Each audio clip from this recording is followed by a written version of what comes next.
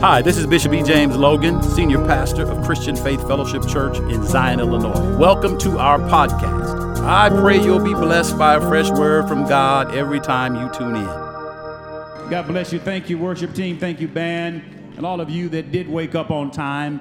It's good to be here in the house of God. While we're standing, get your Bible or your electronic device, turn to Psalm 139. While you're standing, if you're not standing, you're able to please stand with us with the reading of the Word of God. Psalm 139. Psalm 139. Is anybody just happy to be saved?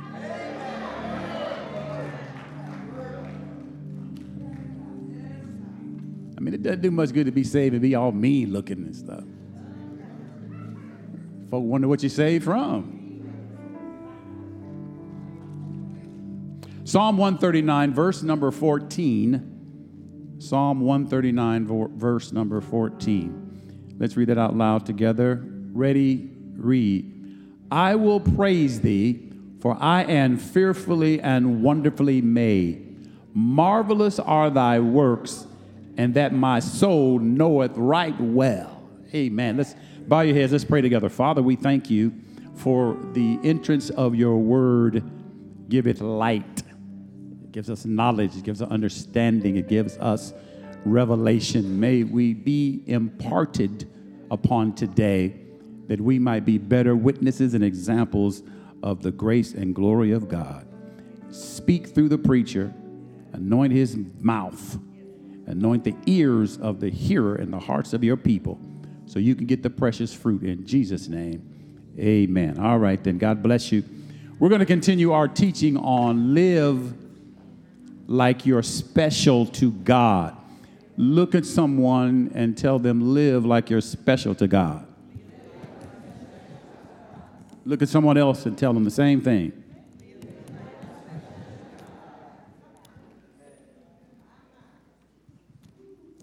Live like you're special to God. There's a whole lot in that phrase. And we're going to unpack it as long as the Lord directs us to. In Psalm 139, we see that David says, I will praise thee, for I am fearfully and wonderfully made. Marvelous are thy works.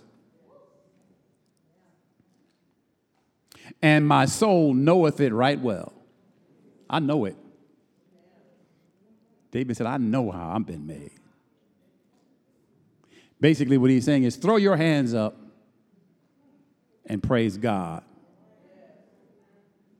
because God made you special. Isn't that something? Throw your hands up and praise God because of the thought that went into creating you and I. I wonder how many of us really take time to think about what God put into creating you. You know, the devil has used this world very well. And what I mean by that is he has used the world to cause us to wake up in the morning and look at the flaws, touch your gray hair up, put your makeup on. And it's caused us to not see us the way God sees us. Some of us don't like ourselves very much. Some of us, truth be told, we just, you know, our head is too big or too small. You know, you're gonna find something wrong with yourself. And it's the very thing, maybe, sometime, that your husband saw in you. It made him talk to you. But for years, you never liked that about yourself. But he saw something marvelous in what you saw as ugly. I said that while I was saying that, I just reminded me, I'll just say it in passing, that in April, Pastor Deborah and I be married 35 years. 35 years. Man, it's a long time. It's a long time. But God created us in a fearful or a reverent type of way. He reverently created mankind. He respectfully put us together. He respectfully put us together. He honorably put us together. As well as marvelously. In other words, if you're taking notes, write this down. There's nothing cheap, ordinary, or haphazard about you. God just didn't throw your nose on the side of your head. Boom. Somebody said, thank you, Jesus. Somebody that's very visual saw that. But God created us respectfully, reverently. He didn't just haphazardly and put us together in some cheap, ordinary, pathetic kind of way. No. We're talking about the God of the universe who knows all things. When he decided to put you and I together, there was much thought put into it. So you need to think about yourself probably more deeply than you do. We probably need to stop thinking so superficially about ourselves because God doesn't think superficially about you. Maybe we should stop having so many superficial, fleshly conversations with each other because God thinks more deeply about us, and maybe we should think more deeply when we communicate to one another. I think we're sanctified enough, at least the crowd I see this morning, that I could say this and it won't get messed up. Tell somebody, you're more than just cute. Now, don't take that the wrong. Now, see now, don't get carnal now. I set all that up so I could say that and you wouldn't go off into the flesh. You're deeper. You're more profound. There's more to you. There's way more to you than how cute you are and how handsome you are and how well you're dressed. There's way more to you than that. You're special to God. He made you special so you could think special about yourself, and then you can address other people in a special way. You know, some folk, you need to just stop calling them dude. What's up, dude? No, he needs a little bit more respect than that.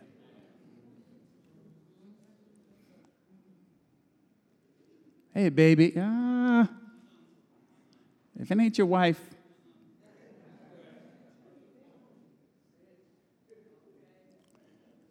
David said, my soul is fully aware of how special I am.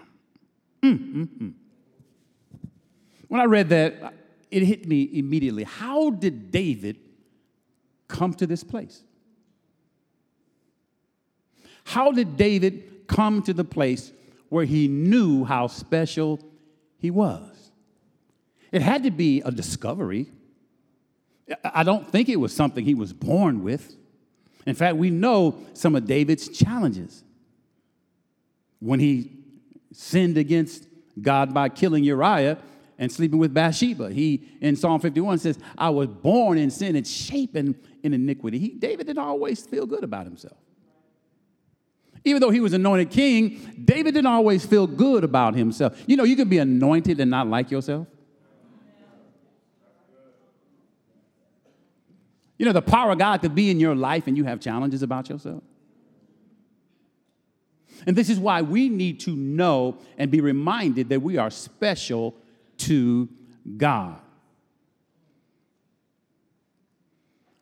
But I believe, possibly, if David were standing next to me, he would check me and say, no, Reverend, let me check you. It's not how did I know that I was special to God. The question is, how do you not know it?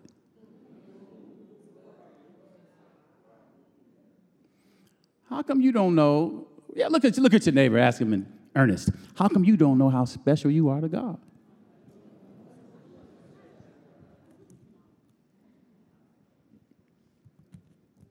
come you don't know that?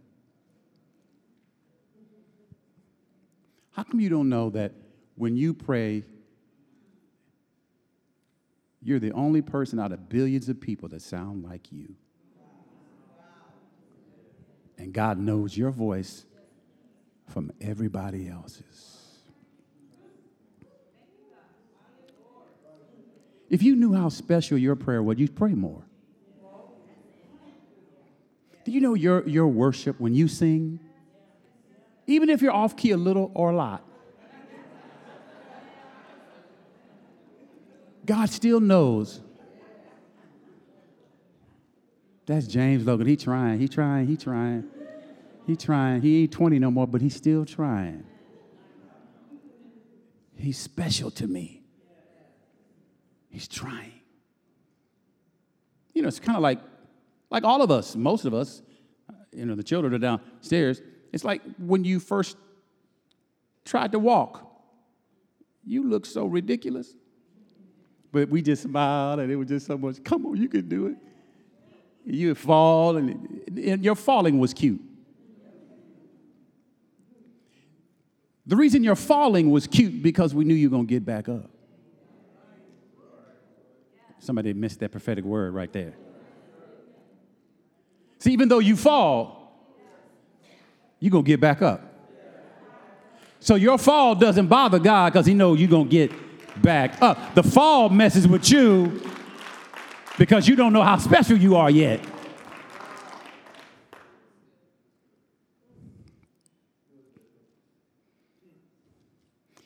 So why does a person, a believer in particular, not know they're special to God? A believer, someone that's saved, confess their sin, reads the Bible, prays, worships, serves, all that. How is someone like that not going to know they're special to God? Because you've been listening to somebody who hates God. You've been listening to Satan.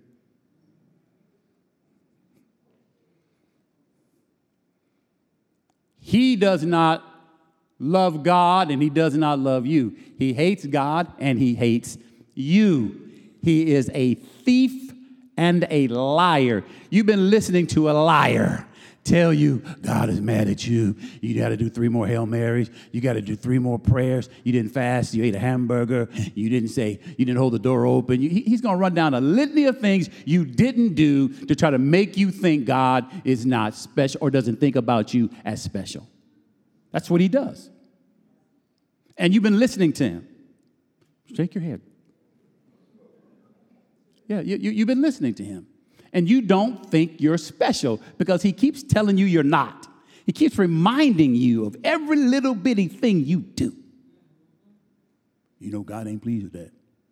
And you know what else the devil will do? I'm telling you, this joker, boy, we got to pray. He'll use my name. Boy, what if Bishop saw you? I mean, come on, dude. Why you using me?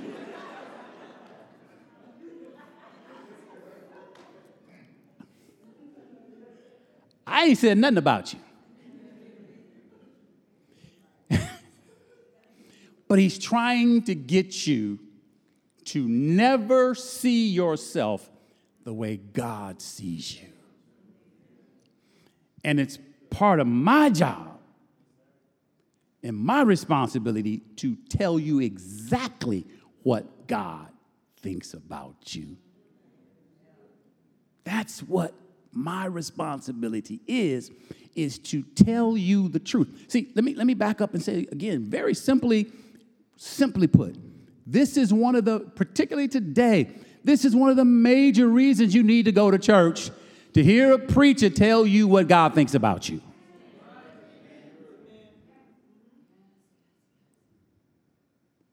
Because where else you going to hear it? Not on your job, not in the grocery store, not on the train. You're primarily only going to hear what God thinks about you in his house from one of his servants. Everywhere else, you're going to hear lies about yourself. And you're going to have to fight to not believe it.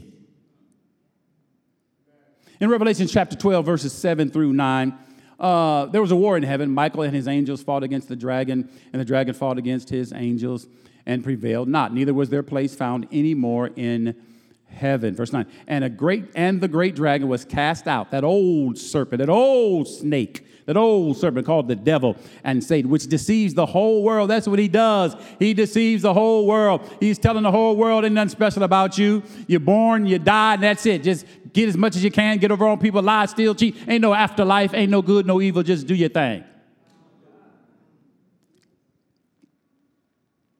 That's what he does. Wicked people don't pay for their wickedness. So you might as well just do what you can do to get it. This is what he does. He deceives the whole world into thinking God doesn't love the world and didn't give his only begotten son because the world ain't special to God. That's why the Father gave Jesus, because the world is special to him.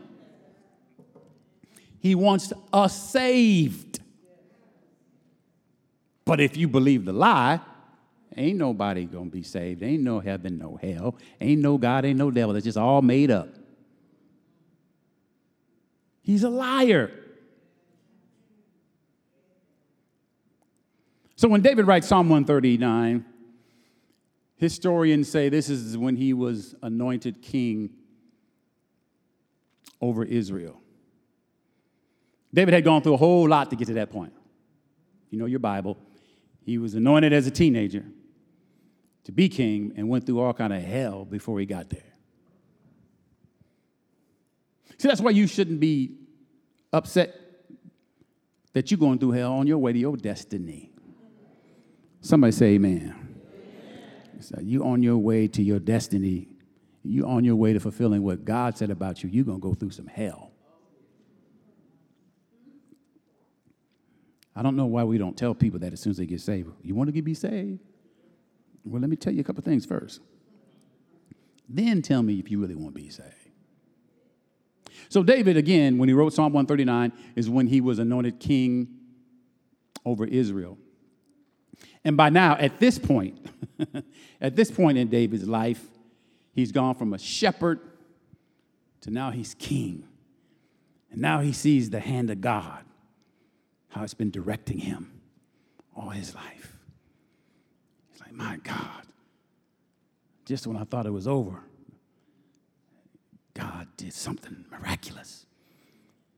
Then I made it through that and ran into something else. And when I thought, surely it's over now, God got me out of that. And God kept getting me out of stuff. And then even when I blew it in sin, like I talked about David and Uriah, Bathsheba, even when I sinned, David said, God wouldn't even hear this. God wouldn't let sin stop what he was going to do in my life. I got good news for somebody. This is the gospel. Sin can't stop what God wants to do in your life. Sin cannot stop what God is about to do in your life. When you understand how to repent, repentance is a gift. It's a tool so that we can get back on track with God. Sin doesn't have to stop what God promised he's going to do in your life. Sin will only stop it if you keep sinning.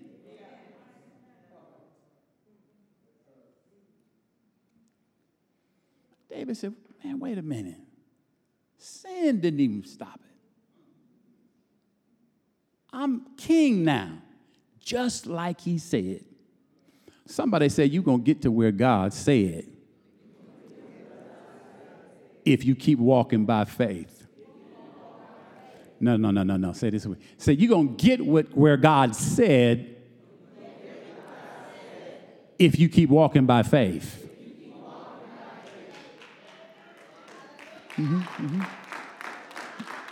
We're going to get where God said. Because we're special to God.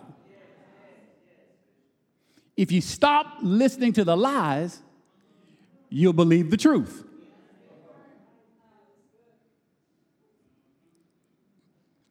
David realized that sin can't stop the plan of God, so He keeps walking with God. I mean, what else you going to do? Every time I turn around, he keep blessing me. He keep bringing me out. Keep raising me up. Where else am I going to go? I'm on a championship team.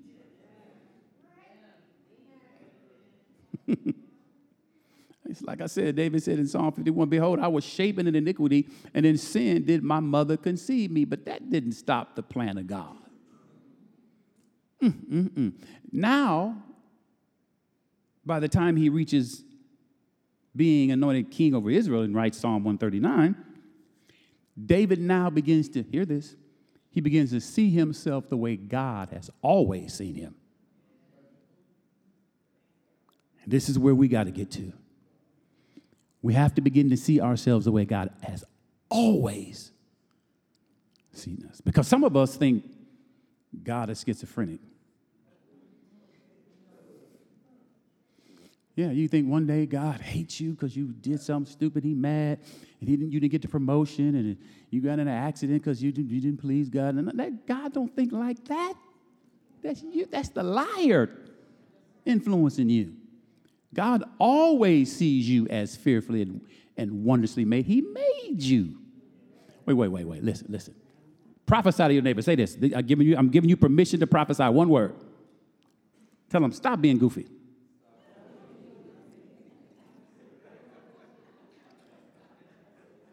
God does not see you as great one day and a failure the next day.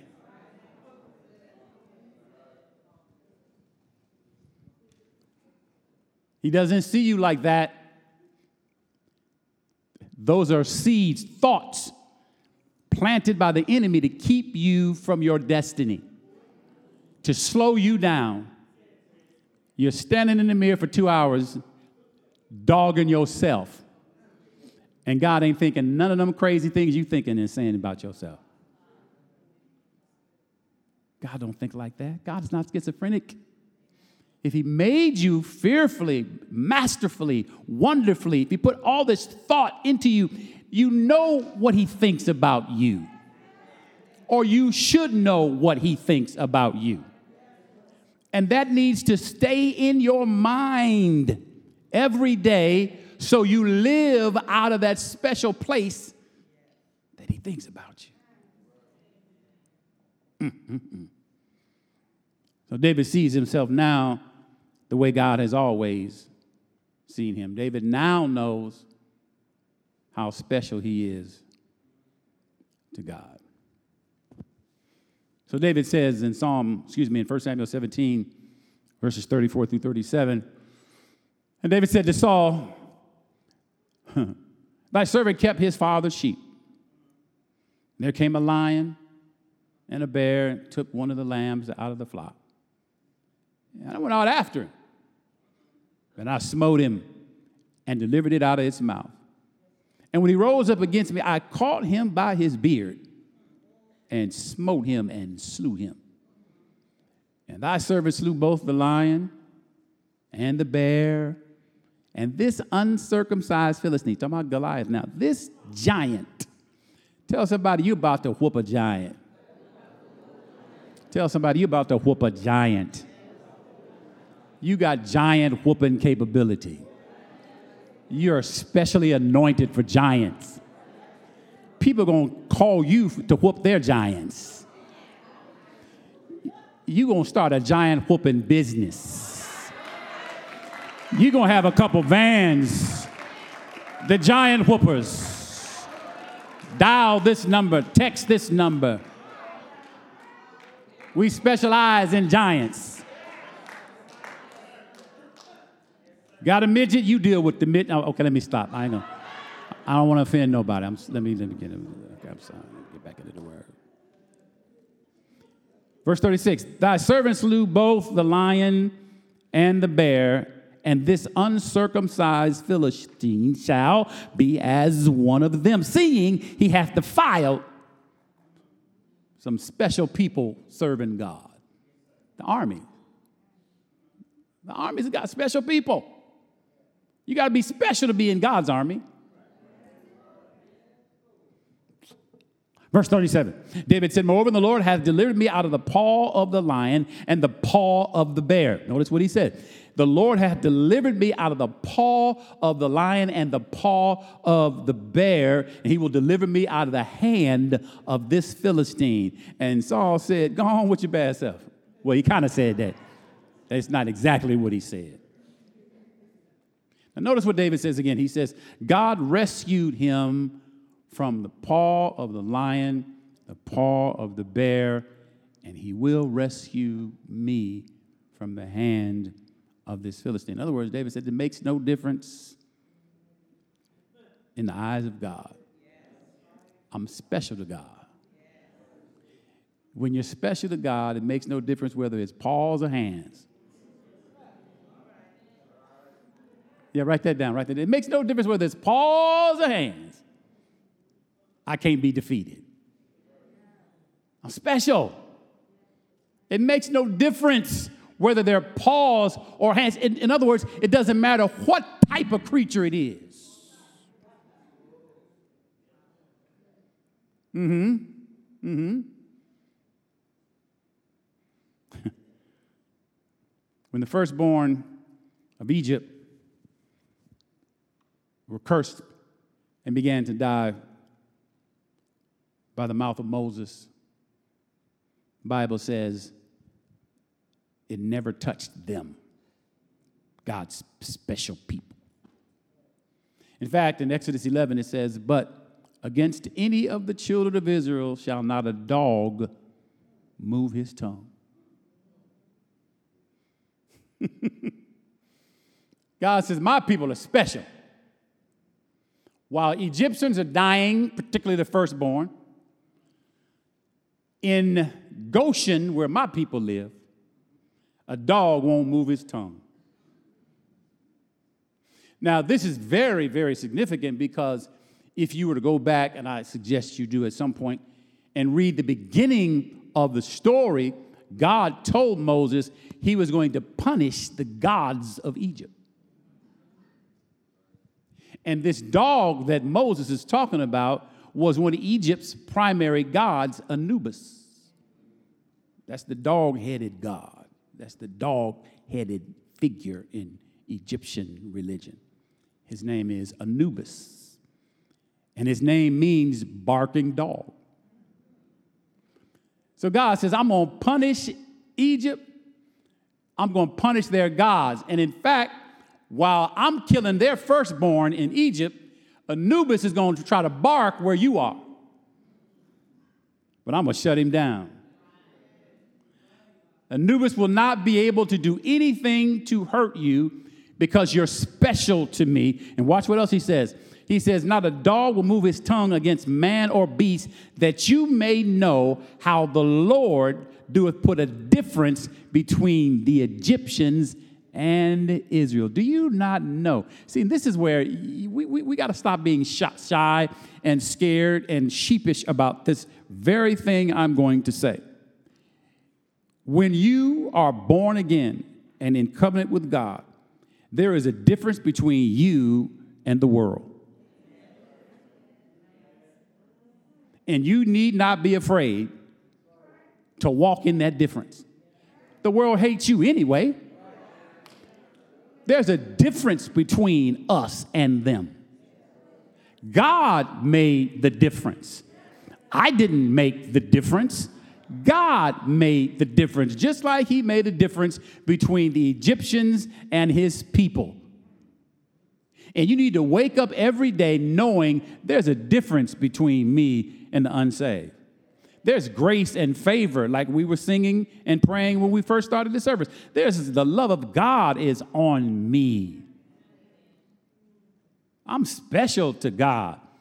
I don't expect to get into a car accident. I don't even expect to have a hangnail break. I don't expect anything bad to happen. I am special to God. I expect to be healed when I get sick. I expect to be blessed when I need to be blessed. I expect to be able to sleep when I go to bed. I expect to wake up when it's time to wake up. I expect to get to the job when I'm supposed to get. Nothing is supposed to. I'm special to God. There's a difference between me and the world. When I get to my job and the world going to tell me all the bad stuff, that stuff ain't supposed to happen to me. I'm supposed to listen to them and pray for them and ask them, do they want to be saved? But I'm not supposed to get scared like they scared, because there's a difference between me and them. I'm getting excited. I'm special. Slap somebody a high five and say, you're special to God.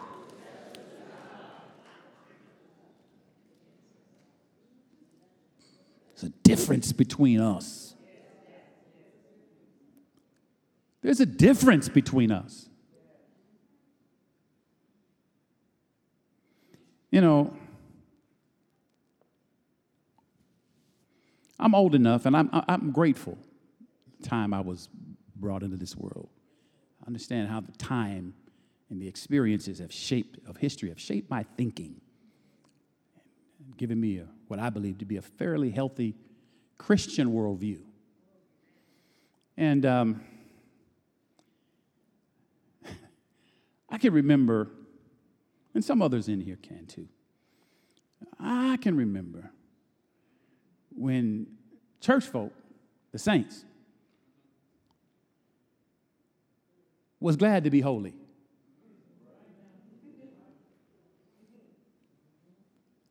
I can remember when it was a big thing. You knew somebody that was saved between somebody that wasn't. You knew. It was a difference. It was easy to tell. Y'all getting quiet. And I can remember when it was a badge of honor to go somewhere and folk know you ain't like the world. Know you holy. Know what you won't do. Know how you won't talk. Know how you won't dress. I remember.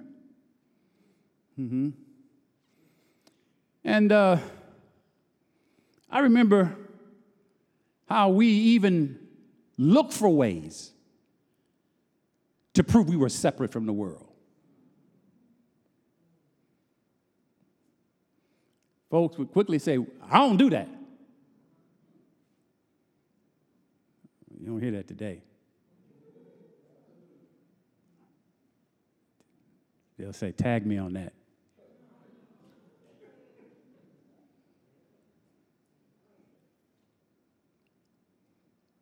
Yeah, we're going to walk through this part real good. I remember when the world had even a measure of respect for the church, because they knew we were different. They wanted us to be different. I can remember in my crazy time, people telling me, Logan, man, you saved, man. What? You don't need to be here. Logan, man, you don't need to be here, man. I mean, there was a measure of, they didn't even want me there because they wanted me to be different so they could have something to shoot for. Being special meant being special. And we love being special. And the world wanted us, many at least, wanted us to be special because they wanted to come out of where they were and eventually become what we were and what we are. See, holiness is about being separated to God. It's not a denomination. It's not a particular look or dress. It's not in a particular way you dance or have church or speak. It can impact and does impact all of those things, but those are not the hallmarks of holiness. Holiness is being separated to God. It's being other than worldly. It's being other than unholy. It's being other than unclean. What makes us special is being holy. What makes us special to God is being clean.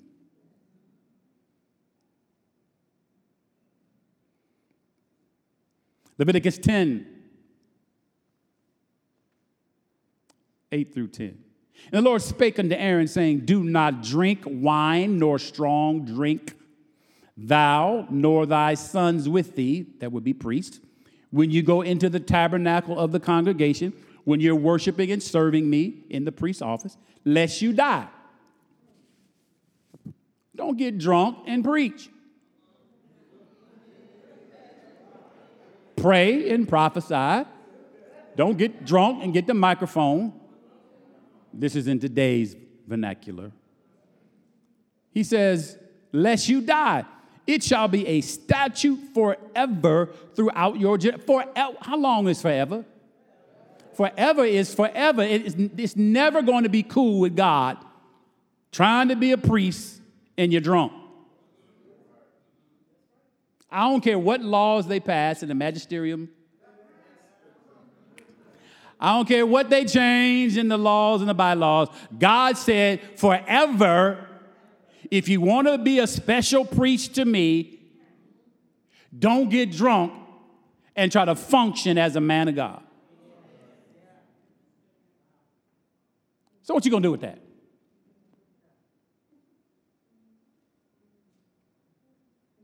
He goes on to say, it shall be a statute forever throughout your generations that you may put a difference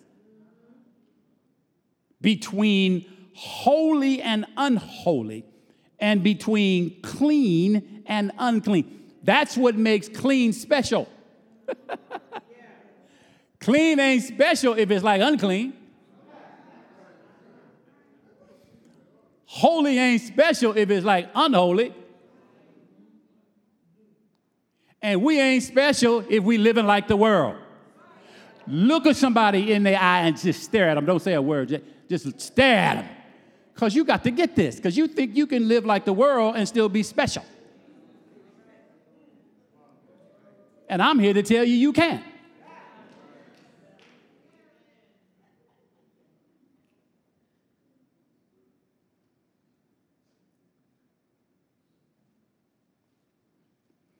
Again, back in the day, church folk took pride in being separate and different from the world. It's pride. Yeah, you kind of got talked about, laughed at. But deep down on the inside, you knew, but I ain't no heathen. And I ain't going to hell. You going to bust hell.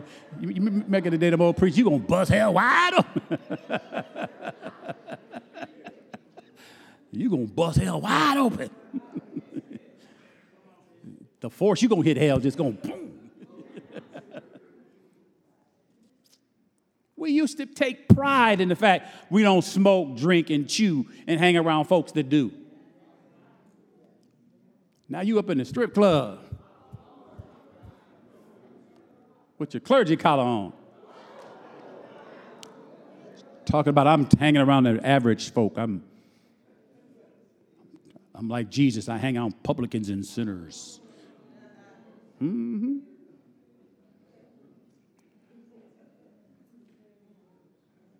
I remember, I'm going to move on from this. I remember, because I was one of them. I remember, and it's still so that way, but not as zealous as I was when I was younger. But I remember brothers in Christ wanted to be men of God.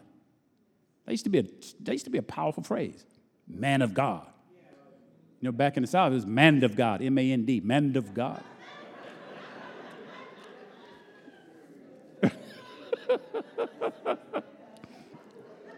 Come here, man of God. I guess it maybe sounded more holy when they said it like that. Man of God. But we strove to be a man of God. I don't just be a preacher, because anybody can be a preacher. But a man of God is a whole nother thing. A woman of God is on a whole nother level. Where are the people that want to be men and women of God? Where are they at? Stand on your feet if you want to be a man and a woman of God, not just a church goer, not just a servant of God, but you want to be a man of God, a woman of God. Because that's a whole nother level of being special and being separated. You may be seated. Thank you. See, being a man of God says I'm only of God about the things of God. So when you talk to me, you're going to get God. If you don't want no God, don't talk to me, because all that's coming out of me is going to be of God. Hey, hallelujah. Because I study, I pray. I'm in the face of God constantly. So I come from God like Elijah came out of nowhere. Tishba. See, when you're a man of God, people won't always understand what you're saying. What did that mean? Because it came from God. You got to have discerning of spirits. You got to be full of the Holy Ghost to understand these things that are mysteries of the kingdom. That's what men and women of God do. That's what makes them special. You can hear a good sermon anywhere, but a man of God talking to you, a woman of God speaking over your life, it's a whole nother thing. I remember we used to say these things. I want to be a man of God. And then here's another phrase. I want to be full of faith and power. Woo, man, that thing's running through me. A man of God full of faith and power. That means when I pray for you, something's going to happen.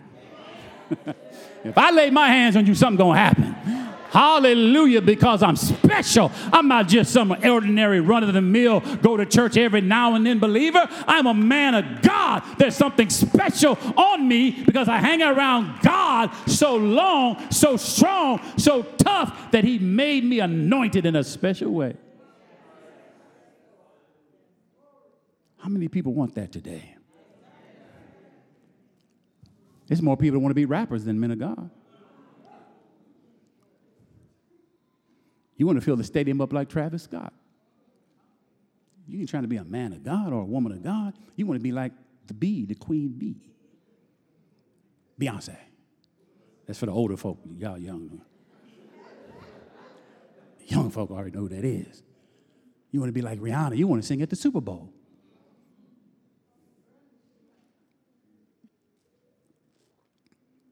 But you're not going deeper in understanding how special you are. You're not probing the scriptures to discover there's something God put in you that's not in any other human being in the world. And the reason you're alive today is to deposit it in the world. But you're not trying to discover what that is because you want to be rich and famous. But when you begin to delve into and discover how special you are to God, the lies the enemy tells begin to show up so quickly, so easily, and so clearly. Ezekiel 22:18. Man, I'm running out of time.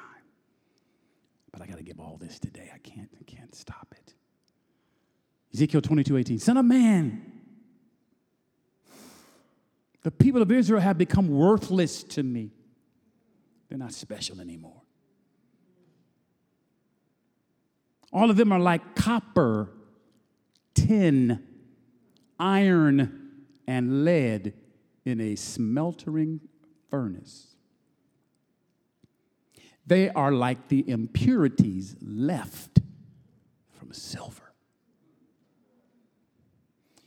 My brothers and sisters, copper, tin, iron, lead, these are all what's called base metals. Base. Base is always the lowest of anything. Base.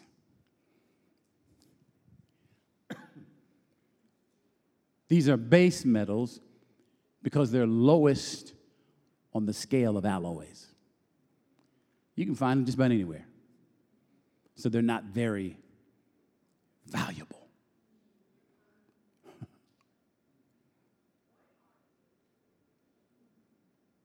Base metal people get online and show their skin, their tits and booty.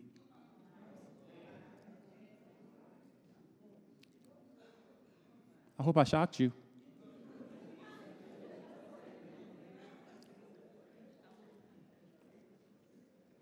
Base.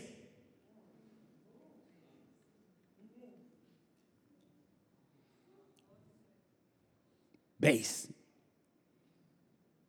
Lowest level. Everybody got what you got. You don't think so. You think your base is special. You think showing your titties and your butt is special.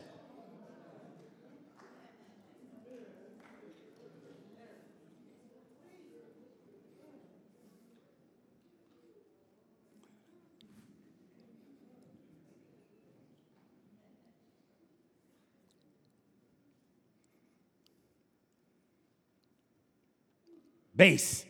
Somebody say base. Base metal people get online and talk nasty and perverted. They don't mind telling you all the nasty stuff they'll do to you. There's 66 million other people to do the same thing. Because they haven't found out they're special and that God put something in them to tell you that nobody else can tell you but them. You missed it. Let me say it again. Base people will only tell you what every other base person will tell you. Special people are the only ones that can tell you what nobody else can tell you but them.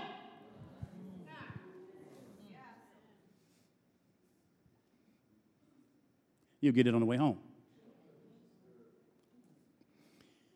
Base people gossip, lie, make up stuff. Same thing, but you know.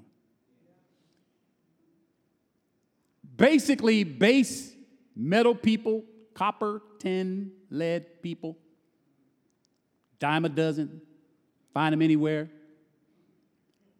They just reveal their uncleanness. They get online and reveal, oh, you ain't even clean. You ain't even saved. You go to church, but you ain't saved. You don't know you special to God because what you saying, God ain't happy with it. It's not blessing anybody. See, silver, somebody say silver. Say silver. Silver in Scripture in the kingdom is symbolic of redemption, salvation. Ezekiel said, these are all impurities found in the silver. So before we all got saved, we all had these base metals. Before we got saved, we could all talk the same thing. We could all show off the same carnal stuff. We all were doing it. But when we got saved and full of the Holy Ghost, the fire of the Holy Spirit began to burn the copper, all the base stuff out of us, and all he leaves is what's special.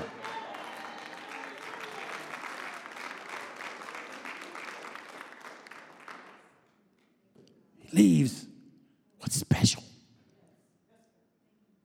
So when you open your mouth, something special comes out. It either gets someone saved, healed, delivered. It brings peace because something special is come because all the base metals are burnt out. All the impurities are gone. All now that comes out of your mouth is a pure word from God.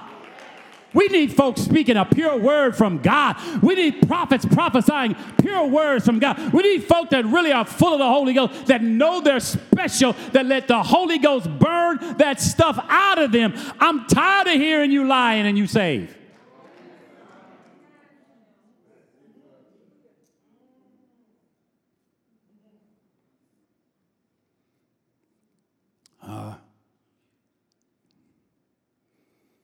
Silver is expensive because you can't just find it anywhere.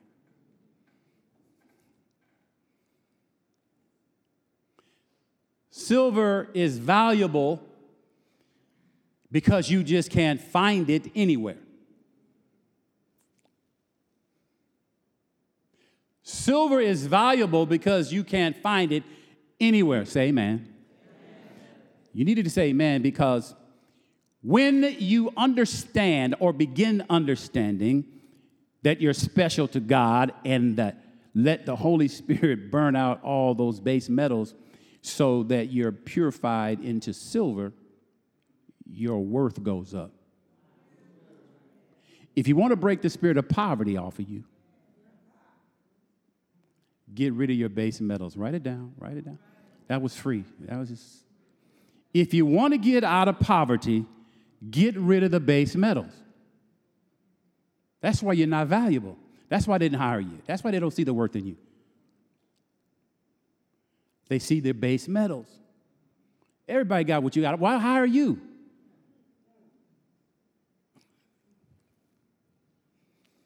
Folk like you a dime a dozen.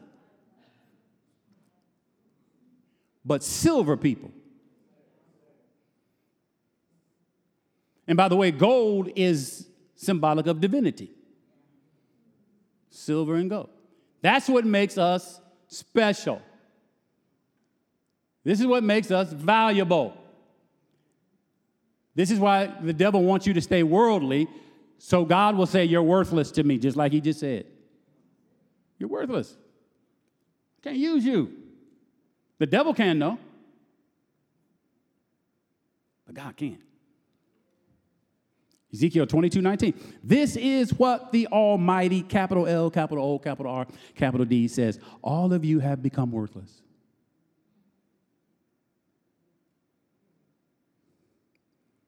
Verse 26. Your priests violate my teachings and dishonor my holy things.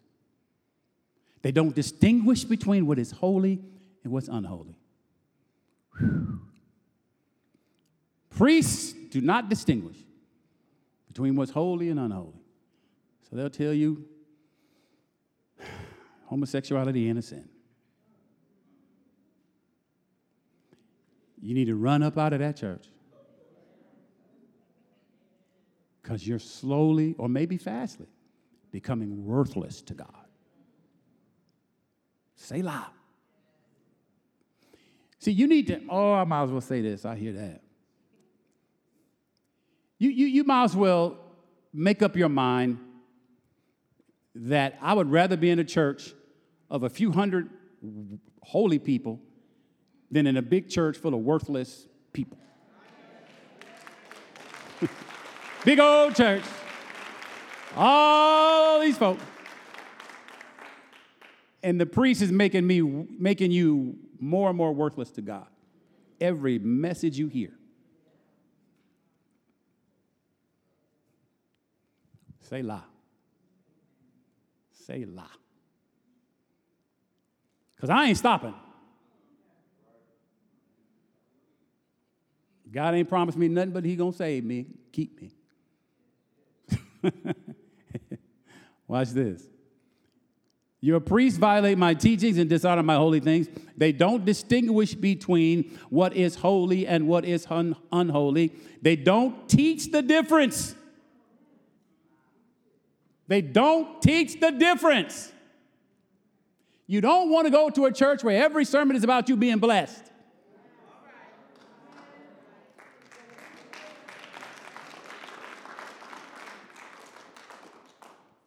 And the preacher is afraid to teach between what's clean and unclean, what's holy and unholy. That's part of the calling. Listen to me. I don't get to choose what I tell you. I don't. There's times I'll be like, I don't want to preach that. I don't want to talk about that. I want to make the people happy. Because it's happy and fun being around happy people. That's why a lot of preachers want you to be happy, because it's just happy. Everybody just happy. Like we all had Jell-O instant pudding.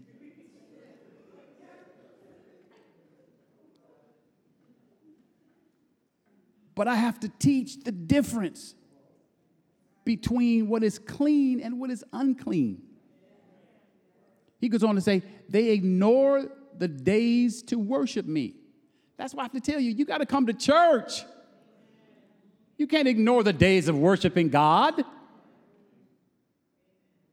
This is where we are taught what's clean and what's not clean. So God says, I am dishonored among the people.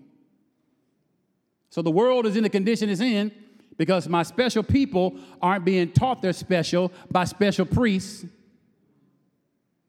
So they don't know they're special. So they're worthless to me. So we can't really do real ministry. We can have church. You missed it.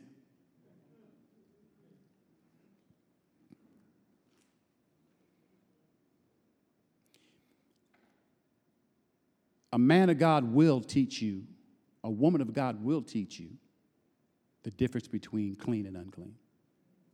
They will. When the Syrians came against God's people, I'm almost finished. Elijah was the man of God. Elisha was the man of God of that hour. And so the Syrians wanted to kill Elisha because he was a man of God, and God would tell Elisha what the Syrians' plans were. So the Syrians couldn't overcome God's people because they were special. And so the Syrians were upset and angry, and they found out that Elisha was in Dothan. So they sent an army to Dothan to kill the man of God. Now, you know you got to be anointed for a whole army to come after you. You got to be some kind of threat to the devil. So let me help somebody. If you got problem after problem and demon after demon, and principality after principality, you some kind of woman of God. You some kind of man of God. You some kind of warrior. Don't look at it as woe is me. I'm tired of going through. No, look at it. You doing much damage in the You're doing much damage in the kingdom of darkness if the enemy keeps seeing wave after wave, army patrol after patrol after you. You better know you're doing some damage to the devil's kingdom. I mean, after you fight a financial devil, here come a physical devil. Then you're in the hospital. Then after you get out the hospital, you got family challenges. Then after you get out your family straight, you got all kind of other stuff breaking off in your job. You are awesome. Look at somebody and say, you're way more special than you thought. The devil been lying to you, telling you you ain't no good and God can't use you and you just a sinner. That's why you're having all this trouble. That's a lie. It's a lie. So they sent an army after Elisha. They sent an army to Dothan after Elisha. And when Elisha hears that they're in Dothan, and his servant looks around and sees, oh man, we're surrounded by the Syrian army. Let's pick up where the scripture, 2 Kings chapter 6, verse 15. And when the servant of the man of God and the servant of the man of God got up in the morning and went outside, and he saw troops, horses and chariots surrounding the city, Elisha's servant asked, Master, what shall we do? Let me expand that definition. Master, I thought we were saved. Pastor, I thought we was in the will of God. You're going to get on the way home. Pastor, we just got through fasting and praying. You're going to get it on the way home. Master, what shall we do? And he answered, fear not. Fear not. Somebody said it with me. Fear not. Fear not. He says, fear not, for they that be with us are more than they that be with them. And Elisha prayed and said, Lord, I pray, open this boy's, well, they don't say it like that. But that's the vibe I get from it, the climb. Open his eyes that he may see. And the Lord opened the eyes of this young man, and he saw. And behold, the mountain was full of horses and chariots of fire around about Elisha. And when they came down to him, Elisha prayed unto the Lord and said, smite this people, I pray thee, with blindness. And he smote them with blindness according to the word of Elisha. See, oftentimes, my brothers and sisters, it takes a man of God, someone special to God, to see what you can't see. Sometimes it takes a man of God, someone special to God, to reveal to people what God is up to. Because, see, if you're unclean, you're worthless to God. So he's not going to share much information with you. But if you're a man of God and you're walking in holiness and righteousness, and you know you're special to God, you're going to spend enough time with God to hear from God. And you're going to know some of the things God is up to, and you can reveal those to his people. So you're not ignorant. It makes you even more special. This young man wasn't spiritually mature enough to see what Elijah could see, because he didn't know what Elijah knew. Elisha already knew he was special to God. This young man didn't. He didn't know how special they were to God. He didn't know that the mission and ministry of Elisha could not stop. So God wouldn't let an army stop it. When you begin to understand how special you are, you'll know that your ministry and your mission can't stop. Tell somebody, I can't quit now. I'm just getting started. God's getting ready to use me in a mighty, mighty way. So I'm not worried about what I see in the natural.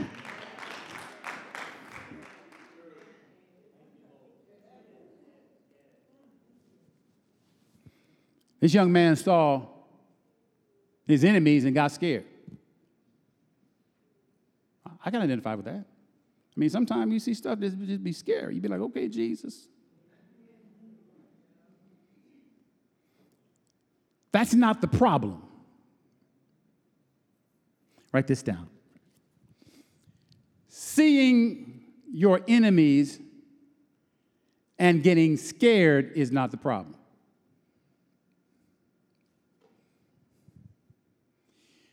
Because the presence of your enemies doesn't mean God ain't there. Don't be afraid when you see your enemies. And it's okay if you are afraid. When you realize, oh, they here, but God's here too. I'm special to God. He ain't leave me out here by myself. He ain't leave me out here by myself.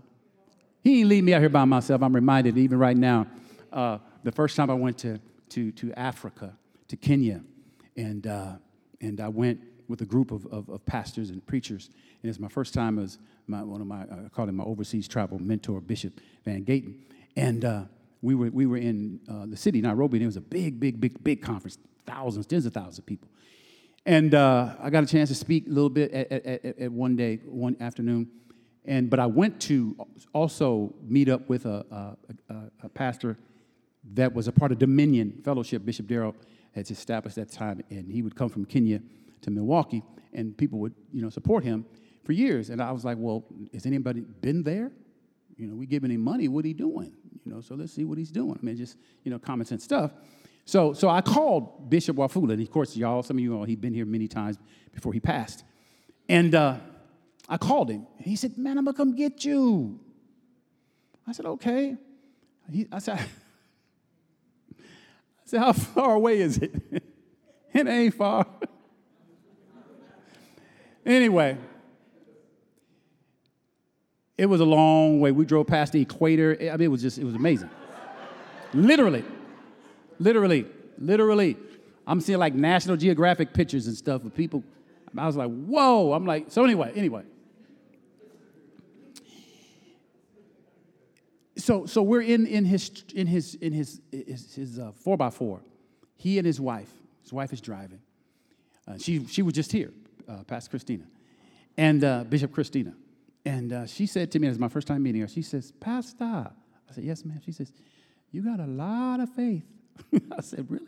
You don't know us. You way out here in Africa by yourself. Well, I wasn't afraid, because you have to know when you're on assignment with God that no weapon formed against you can prosper. And I got to tell you, I learned something about that trip, about the God in me that I didn't know sitting up in this comfortable pulpit with y'all. Let me help somebody. Let me prophesy to somebody. God's about to put you in one of the most uncomfortable positions you could ever be in because you don't know yet how much special to God you are. And the only way you're going to recognize that is if God allows you to be put in a place where he demonstrates, I will never leave you. I will never forsake you. No weapon formed against you. The enemy may surround you, but I got your enemy surrounded. Tell somebody, God has your enemy surrounded. See, all the devil wants you to see is he got you surrounded. But you need to open your eyes up and see that God has your enemy surrounded. Let me say it another way. Let me be blunt with this thing here. See, some of you think and have been told by so many good-meaning doctors that cancer has you surrounded. But I came this morning to tell you God got cancer surrounded. And if you just hold on to your faith, God is about to deliver you and bring you out because you're special to God.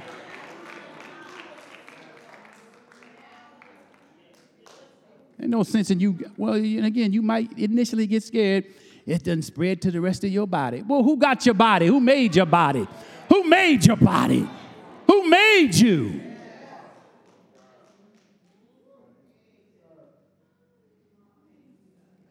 Did you forget who made you? Did you forget how you were made? You're made, listen, we are made in the image and likeness of God. That's special. So, Elisha and his servant's enemies were destroyed by the presence of God. Because Elijah and his servant were just, two men were just that special to God. Two believers on a mission in ministry, serving the Lord, were just that special to God that he blinded a whole army just for them. What will God do for you? Stand on your feet, please. Just for you, because you're special to him.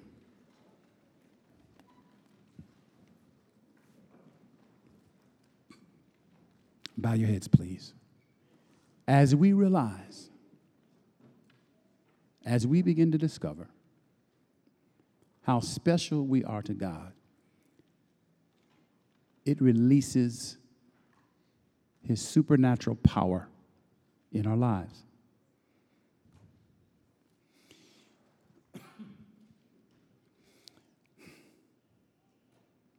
You see, love and and us being special to God is an aspect of his love.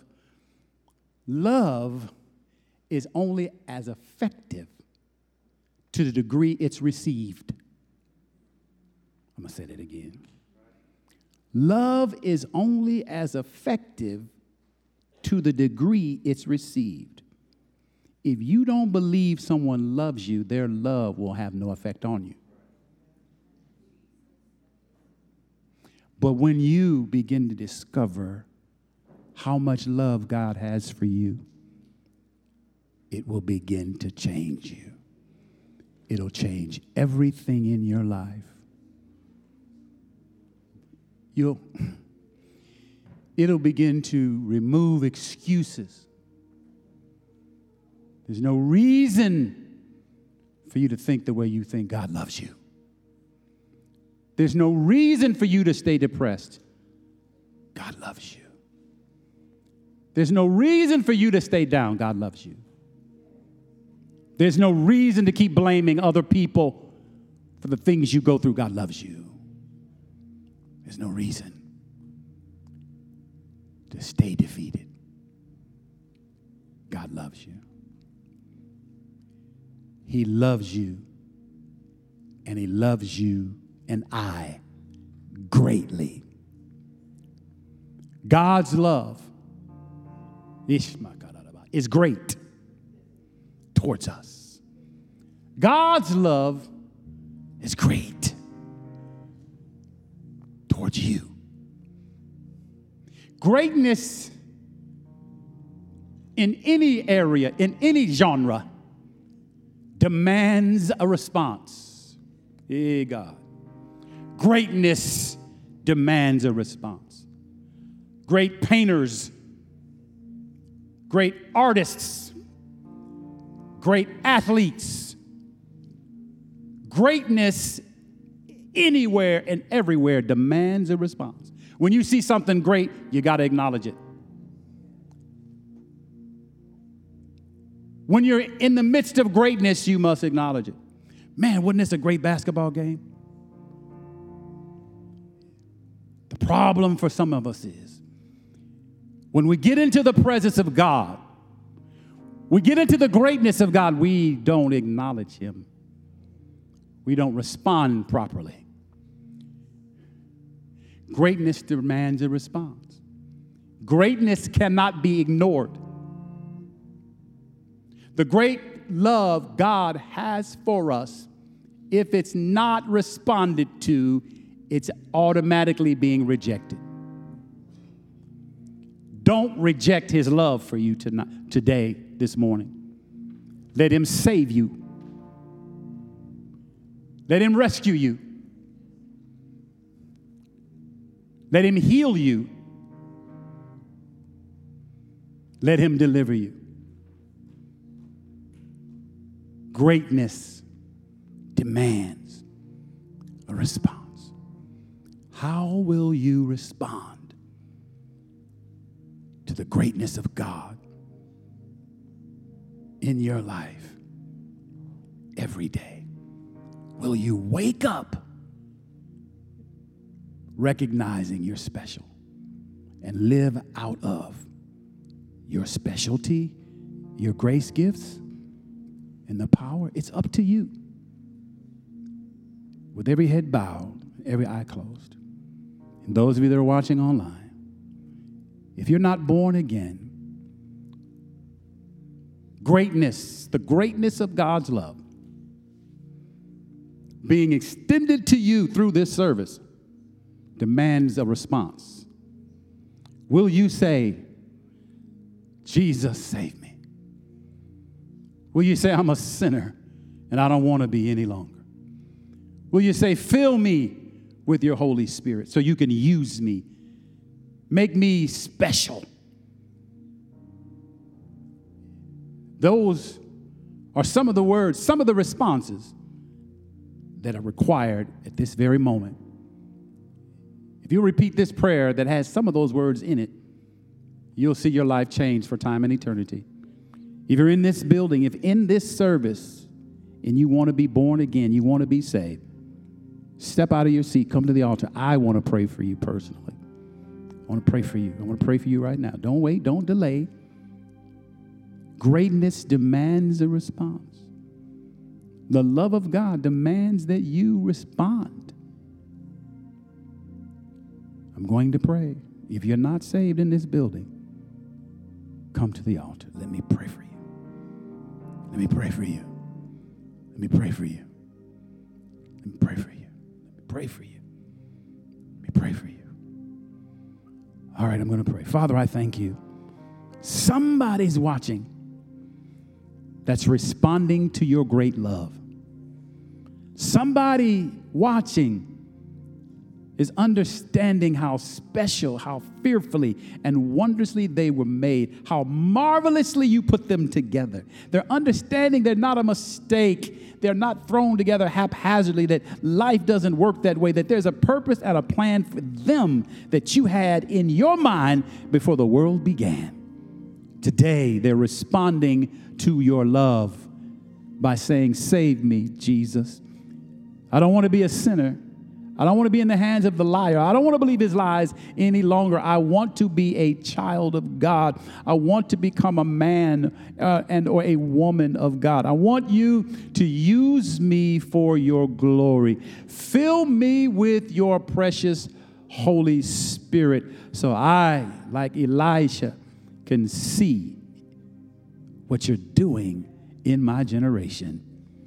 I thank you for hearing my prayer. I thank you for saving me. I thank you for filling me. I thank you for touching me. I thank you for taking the ordinary out of my life and putting in the extraordinary. All for your glory. In the name of the Lord Jesus Christ. Hey, God, hallelujah. In the name of the Lord Jesus Christ. Hallelujah. Thank you, Lord. Amen. Amen. God bless you. Put your hands together. Well, thank you for joining us. I also want to thank you in advance for clicking on the link to support our ministry. Your giving is what moves ministry forward, and ministry must move forward. You can also visit us online at cffczion.org for more information. If you were blessed by this word, please subscribe and share this podcast with your friends and family. God bless you.